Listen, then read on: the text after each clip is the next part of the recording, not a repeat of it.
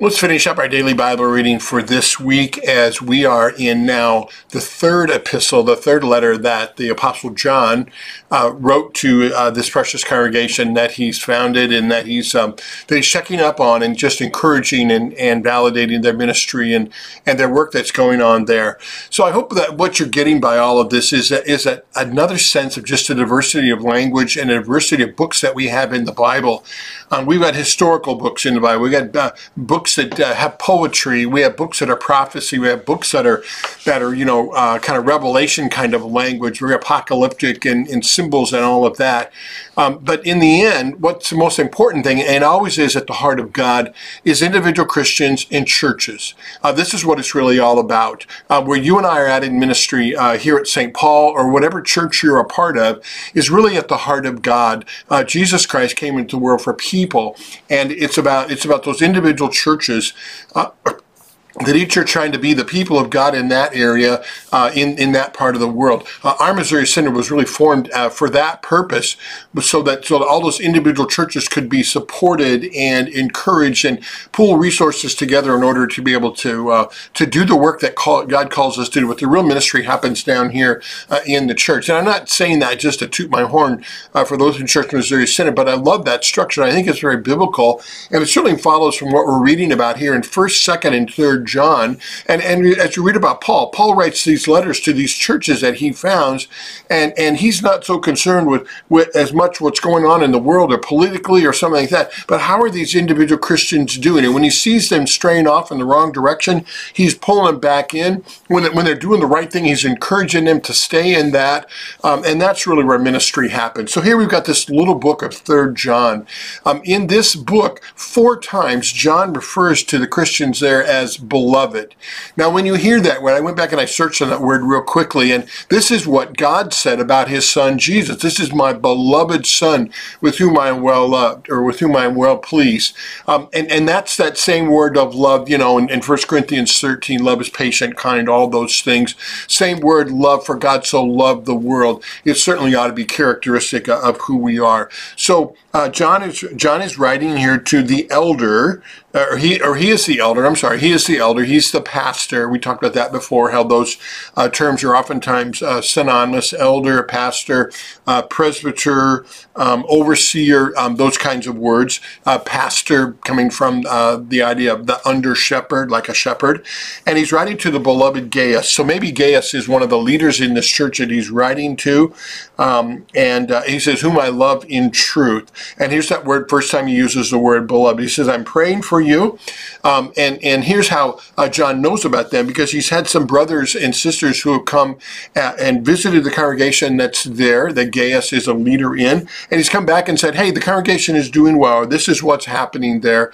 And John is saying, no greater joy do I have as a leader to see that the people that I'm leading are doing well.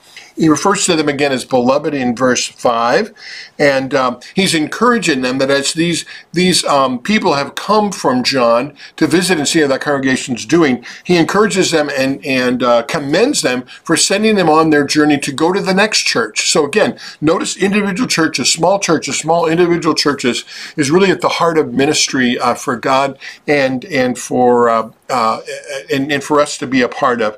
And then he recognizes the fact that always in the church and outside of the church, we're going to meet opposition. So there's this Diotrephes who is showing opposition. He's not welcoming those people that are coming. He doesn't want others to welcome them. He's certainly thinking about himself, putting himself first. He says that self-centered kind of thinking, providing opposition. But you know what? No matter how much the people try to provide opposition to the church, guess what? You're reading 3rd John right now. You're reading about it right here in Scripture. God caused this word that was written over 2,000 years ago to get down to you and me, that we might be encouraged in the opposition that we feel every day as his church, to stay faithful in the work that God calls us to do, to know that we're beloved of God, and to know that our work is so important. So he says again in verse 11, beloved, do not imitate evil, but imitate good. It's interesting, that word in Greek for imitate is where we get the word to mimic.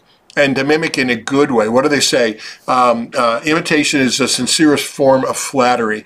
And we certainly ought to be about imitating what is good and not imitating what is evil. Mimicking what is good, not mimicking what is bad. So that we pretty much look the same in ministry. It's just different ways of showing that love and living out that love. And then he commends Demetrius, who's received a good testimony from those who have come. So notice how personal John is in this church. It isn't like, I'm writing to St. Paul Lutheran Church, to this, nebulous organization. It's what I always learned as a kid. The church is not the building. The church is people. Is you and me, and every one of us precious and known to God. Remember when we were reading some of the Old Testament books, and I would list just name after name after name after name. I said, stay encouraged in that. You don't have to read every single name. You certainly don't have to memorize them all. But what they tell me and us is that every single person is important to God. He calls us by name, every single person. So here's this Demetrius, who's received a good testimony from everyone.